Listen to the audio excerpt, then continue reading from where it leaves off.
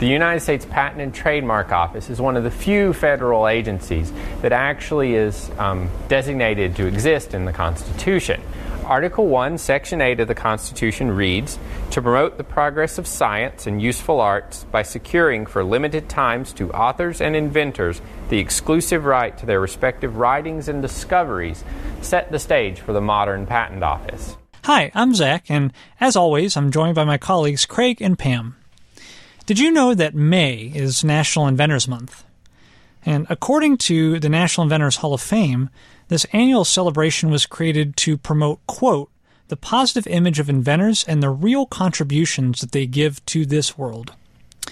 Think back to your schooling years and what you learned about inventors and their inventions, from Thomas Edison and the light bulb to George Washington Carver and crop rotation.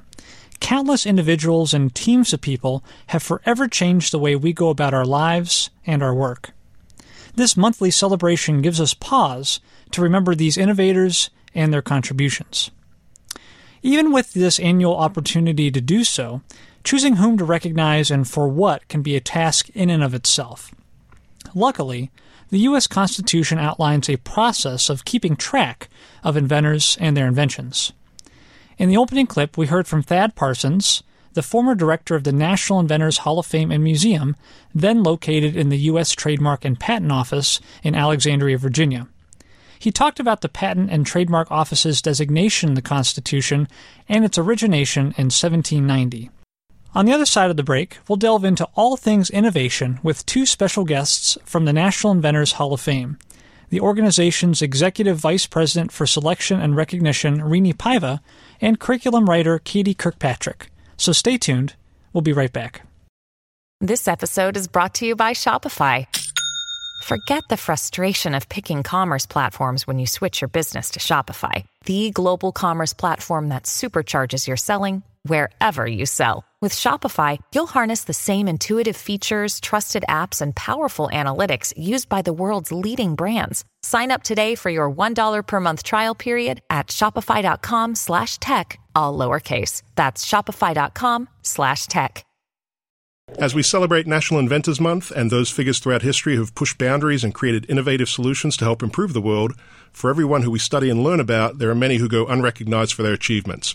To learn more about why we recognize inventors during this month, as well as some of the people throughout history who have left their mark on the world through their work, we've invited two experts from the National Inventors Hall of Fame to join us today.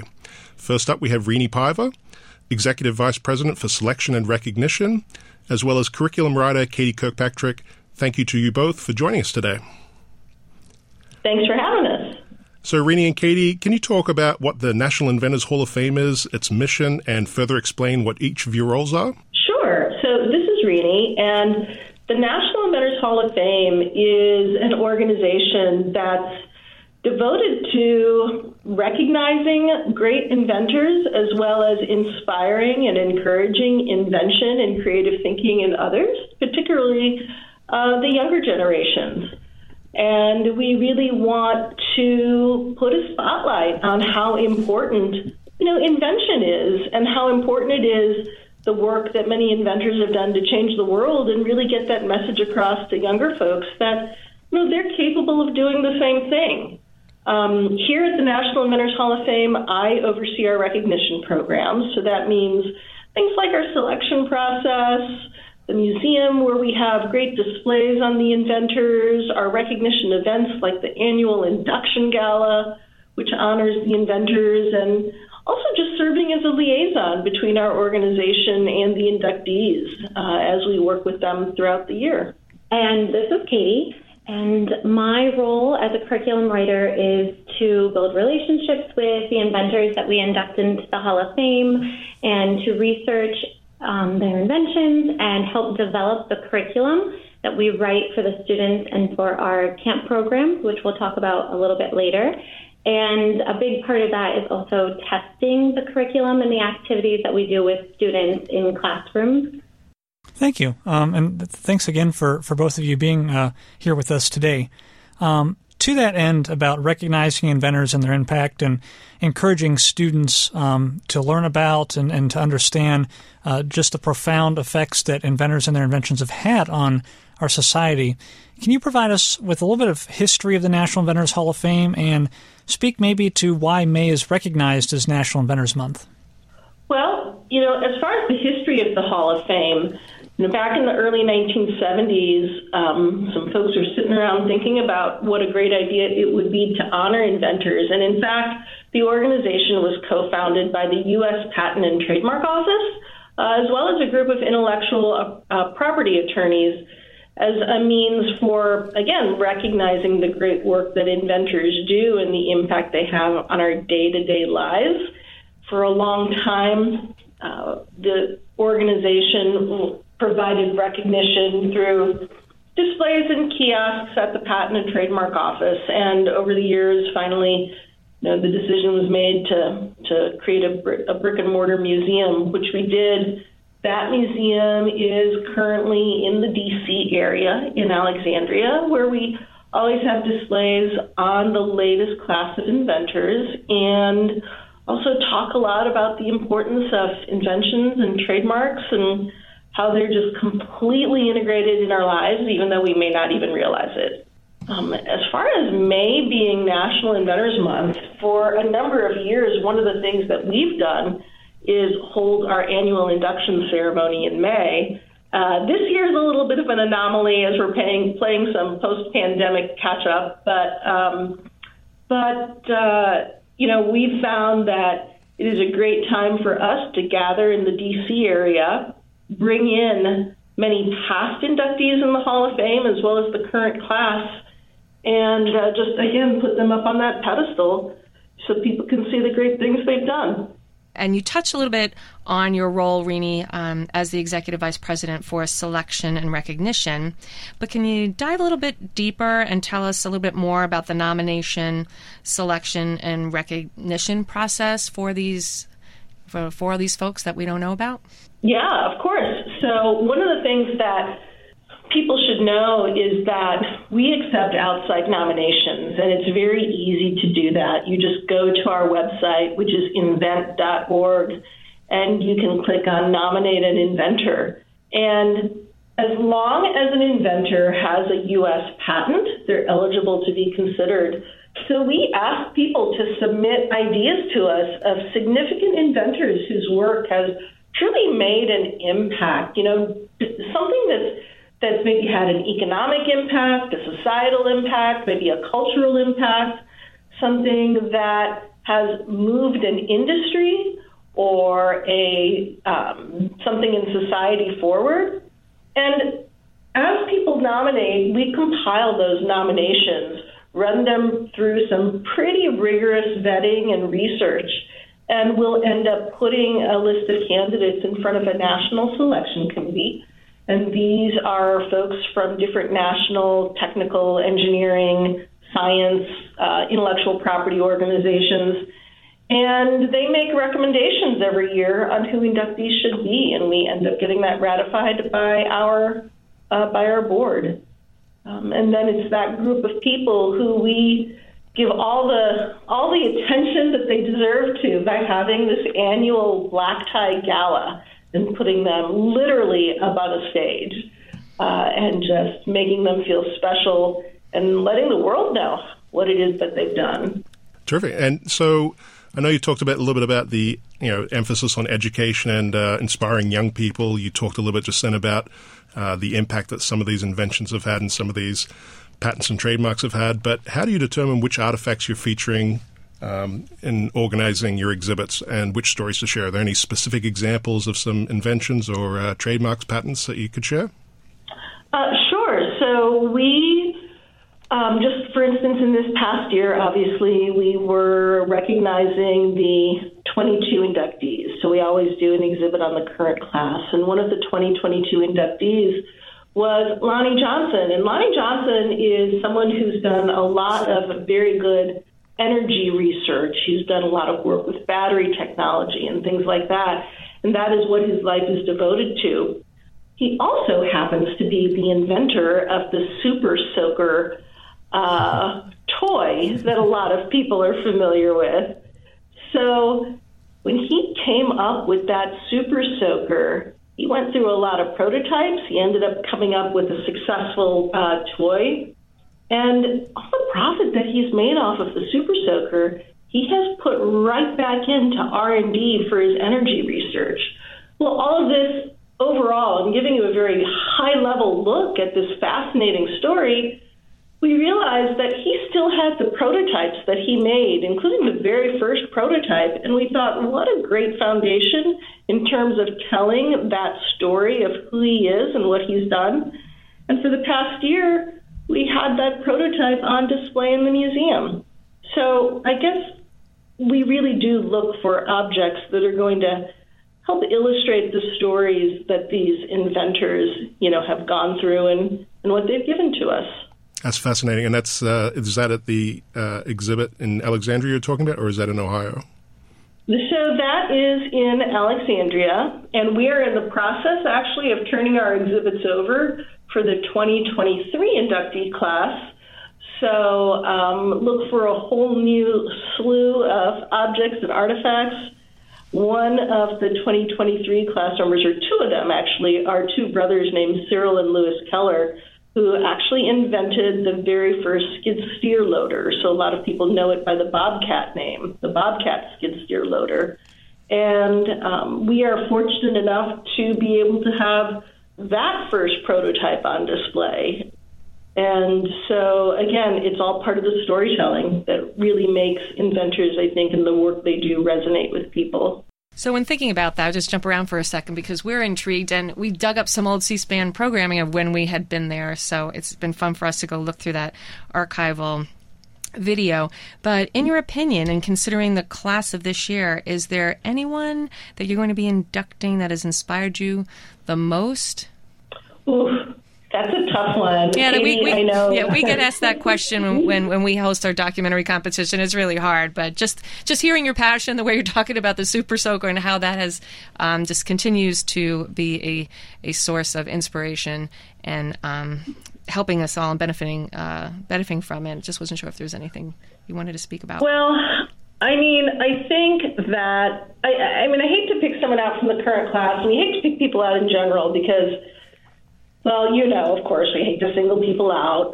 But thinking about even like the past, I think that, again, we're looking in terms of inspiring people whose work has really reached a large portion of the population, people whose stories have really make a difference for young people. And let me give you a couple examples. Well, certainly I think Lonnie Johnson, who I just mentioned, is a perfect example of that.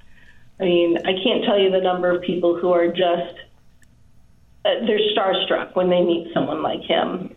You think of someone like Eric Fossum, who is the inventor of the image sensor that's found in your cell phone camera or used in a lot of your automotive safety systems, your backup camera and other safety sensors. That is the thing that's most impressive to us is the swath of influence. You take someone like Fran Ligler, who is an inductee, she did work on portable optical biosensors. And, you think of something like the Pentagon in D.C. Well, there are portable optical biosensors outside the Pentagon that are constantly sniffing the air to make sure that everything is okay. It's a place of great national security. So, those are the kinds of things we find really inspirational. Yeah, and in response to Craig's question a little bit ago, you discussed the importance and the power of telling stories, and then, of course, to Pam's most recent question, these potentially unfamiliar people in your word, ubiquitous work, right? And we're all former classroom teachers, so we can definitely relate to the importance of telling stories and then also of highlighting these diverse people that might be potentially unfamiliar and showcasing our students history that they probably never heard about before. But yeah, exactly. Yeah, go ahead. I was going to say Katie, I think, can really speak to that too, because we were just talking about someone who you really appreciate. And I think he's a good example. Oh, Yes, it is very, as Rini said, it's very difficult to choose just one Hall of Famer that is very inspirational because they're all such an inspiration for inventors, young and old. But I know Steve Sasson is a big inspiration for me as a photographer myself. I use a digital camera quite often, and I have him to thank for that invention. He's known as the inventor of the first digital camera. But to your other question about how do you approach creating resources about potentially unfamiliar people, one of the amazing aspects of my position as a curriculum writer at the National Inventors Hall of Fame is that the inventors who are inducted in the Hall of Fame are no longer unfamiliar to us at the organization, especially after induction.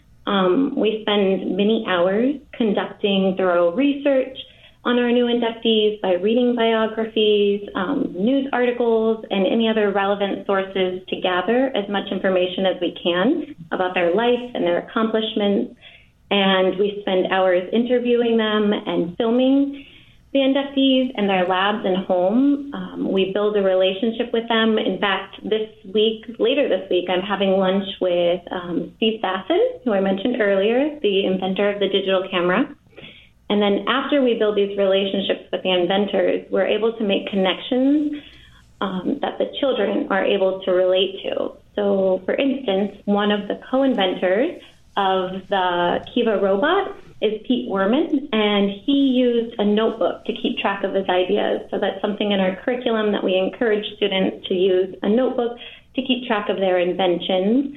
We also connect the inventors to students through things that might interest them, such as Marshall Jones, who's the inventor of industrial lasers. He grew up on a duck farm, and so kids find that fascinating to know. I know you just asked us who inspires us, and we said we don't like to focus in on people, but I mean, obviously you can tell that we just find so many of them fascinating. It's hard not to talk about them. Yeah, exactly. I was just going to jump in because you're like your teacher's dreams right there. You know, students who have, you found that little seed inside of you, something that's interesting, and then you're challenging yourself and wanting to learn and wanting to grow more, and that's exactly what this is all about. So. We're excited to hear some of the people who have been inspirational to all of you. Yeah, so many stories that are going to resonate with different students and different teachers. So, Katie, just picking up on you, I know as the curriculum writer, you're working on educational resources for teachers and for students. But can you, this question's for both of you really, but any opportunities in terms of virtual or in-person opportunities? What does the organization specifically offer to those people who can get to Ohio or get to the exhibit in Alexandria, and for those who can't, who are more remote and obviously trying to look for online opportunities? Can you speak to what those are? Of course. The National Inventors Hall of Fame has a lot of resources for educators, families, and students, and we offer many opportunities, both virtual and in person. So a good place to start is going to the website, as Rini has said, it's invent.org, and you can find lots of downloadable STEM activities. You can take, if you don't make it to Alexandria, Virginia, you can take a virtual tour of the National Inventors Hall of Museum. You can watch mini inductee stories on our YouTube channel, and you can find information about the different programs that we offer. So we have some in-person opportunities for students. We have Camp Invention, and it's for students in grades kindergarten through 6th, and it's traditionally run for 1 week, and it's during the summer months. We also have Club Invention, and that's for students who are in 1st grade through 6th grade, and it's an after-school STEM education program. And then for some of the older students, there's also a Leaders in Training program for kids in the 7th through 9th grade, where they will act as role models and encourage creativity and hands-on learning for the students in kindergarten through 6th grade in Camp Invention. And then for virtual opportunities, we have Camp Invention Connect, which is for kids in kindergarten through 6th grade. And this is a really great opportunity for kids who aren't able to make a camp in person, because you get an innovator toolkit that is mailed right to that child's house. And it is packed with all of the materials that they need to complete a week of Camp Invention at home. And the kids can log on to scheduled meeting times and meet with other kids who are also doing Connect at Home, and it's led by an educator virtually, or they can also complete the STEM activities on their own by logging into our website. So we have that running again this year. It'll be our Elevate program, and it has some really fun modules in it, like Flight Lab and Rescue Squad, design thinking. And then school districts are able to partner with us to run something called Invention Project, and it has a variety of modules that the schools can choose from, and those can be completed virtually or in person in the classroom.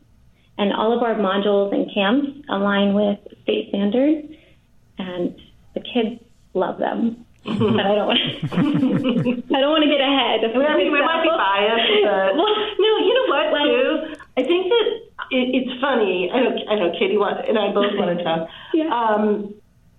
We'll take inductees out to camp invention programs to see what's going on and to be like real life inspiration and real life role models for some of the kids. And they end up getting caught up in it and get caught up in the programming and want to participate. So it truly is just so engaging. It really is. I'm not sure if I mentioned, but I was a kindergarten teacher for 10 years and prior to becoming a curriculum writer for camp. And I actually taught Camp Invention since 2016 in the summer months. And it rejuvenated me as a teacher. It was my favorite time of the school year teaching camp. It was a relief to see the kids actively engaged and collaborating with each other. And I mean, just seeing the smiles on their face, it was amazing. Yeah, and as Pam was an elementary teacher, I was a middle school teacher, and Craig was a high school teacher. We can definitely relate to that, and just the rejuvenating effect that type of success, that type of impact has, especially in the spring months when you're surrounded around potentially, depending on your grade level, state testing and this, that, and the other, that can often kind of detract from that joy that sometimes comes into your classroom and those experiences. And I have to share, too, for our audience that we shared with both you, Rini, and Katie at the onset before the interview, that our podcast producer, Shannon, was actually an attendee at Camp Invention and left such a great impact on her that she said she still has the T-shirt in her closet to this day, how many years later. So definitely speaks volumes about the impact that your programs have on kids across the country. Well, we absolutely love to hear that. That is amazing. And I think that kind of passion for, the program is seen in a lot of people. It's funny, I was talking about inductees going to visit Camp Invention. We have inductees who will wear, they get T-shirts from the Camp Invention program, and some of them love to wear them out and about, too, when they're running their errands. So kind of fun for us to see them doing those sorts of things. Well, this has been wonderful. I wanted to give you a chance. Anything else that you'd like to share with our listeners today? I think one of the main things for us is just reminding your listeners that, I think that they probably already know this, but every single inventor out there has his or her own amazing story, whether that's an inventor like one of the inductees in the Hall of Fame or, one of the kindergartners that Katie used to teach all those years ago. Every inventor has a story, and every inventor is interesting. So, that's why we love to be able to work in this topic and encourage the whole idea of invention and creativity. Love it. Rini and Katie, thank you again, and we really appreciate your time today. Oh, you're welcome. We've enjoyed it. Yes, thank you for having us. Innovation has been a hallmark of the United States since our founding, and it's through the vision of inventors, their trial and errors, and their tenacity and commitment that they and their inventions have helped shape the way we approach nearly every aspect of our lives. But competition in the innovation world is fierce.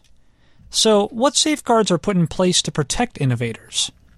Well, securing a patent or a trademark are two common options in our republic.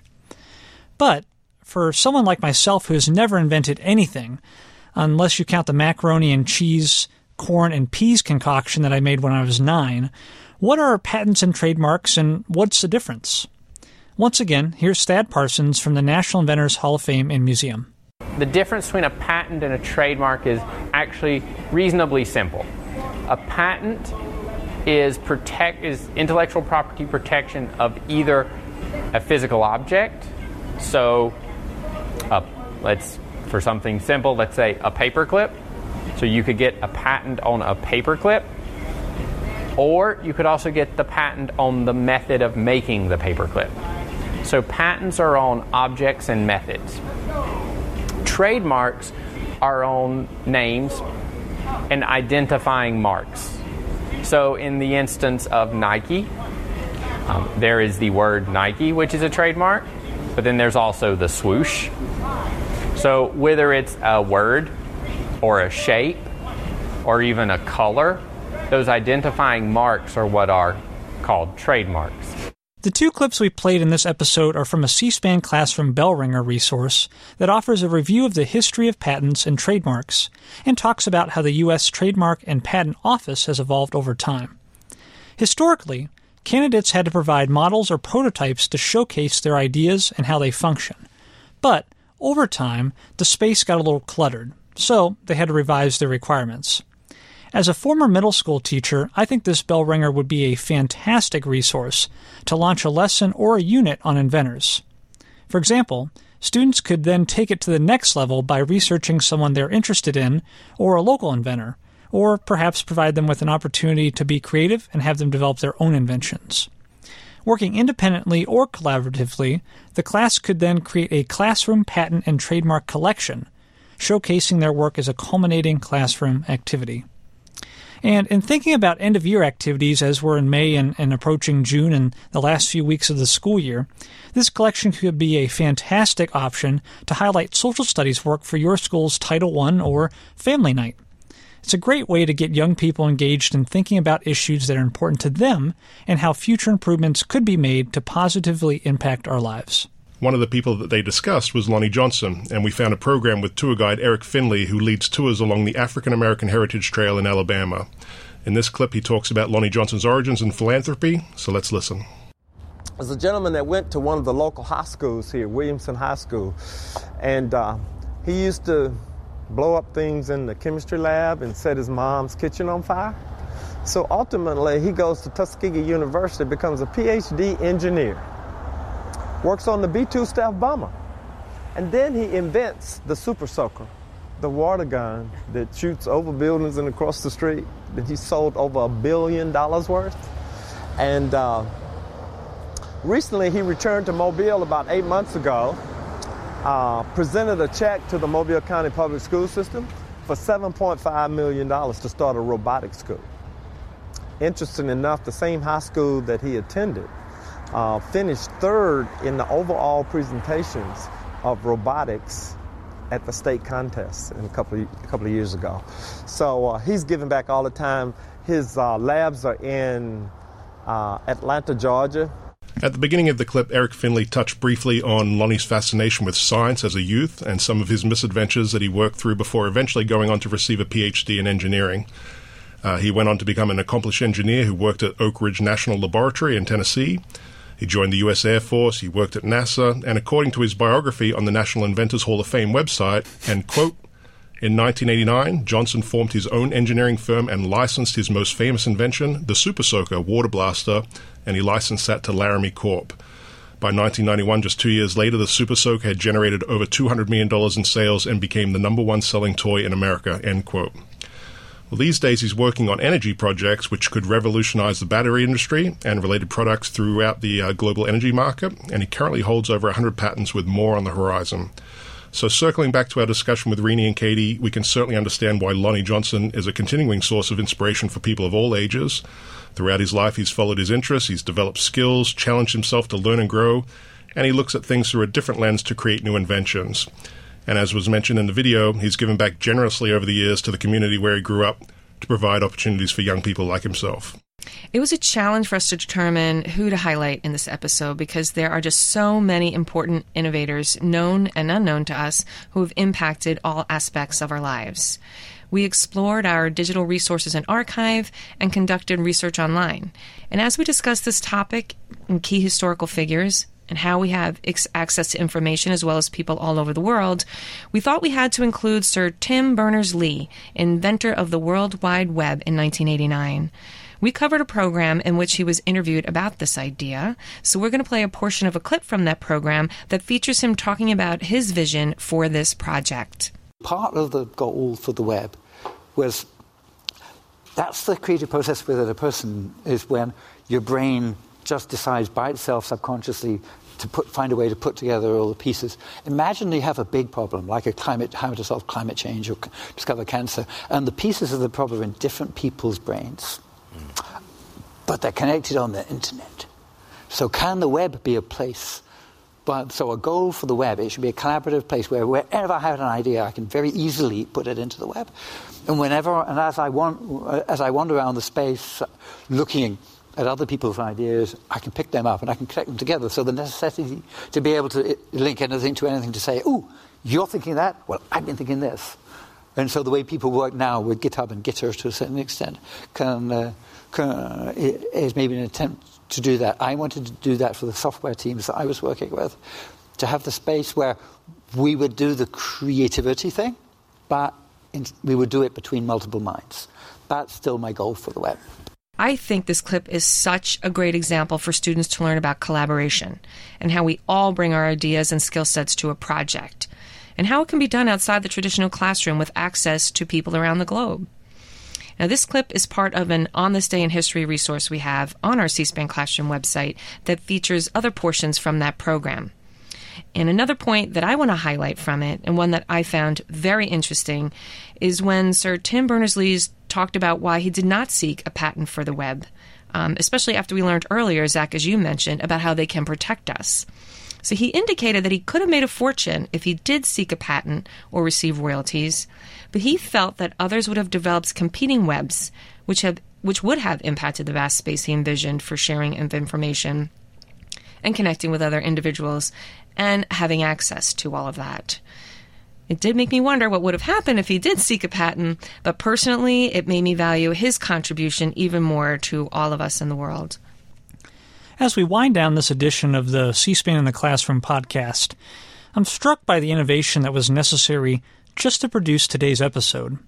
Computers and software, of course, but microphones, cell phones, speakers, electricity, and, as Pam just mentioned, the internet, and all the other preceding steps that got us to where we are today. And as you frame your classroom's discussions about inventors and their inventions, consider how you might best tell the stories that are not as well publicized or told. We thank Rini Paiva, Katie Kirkpatrick, and the entire National Inventors Hall of Fame for their time today and for reminding of us of this point. As mathematician and inventor Alan Turing said, quote, "Sometimes it is the people no one can imagine anything of who do the things no one can imagine."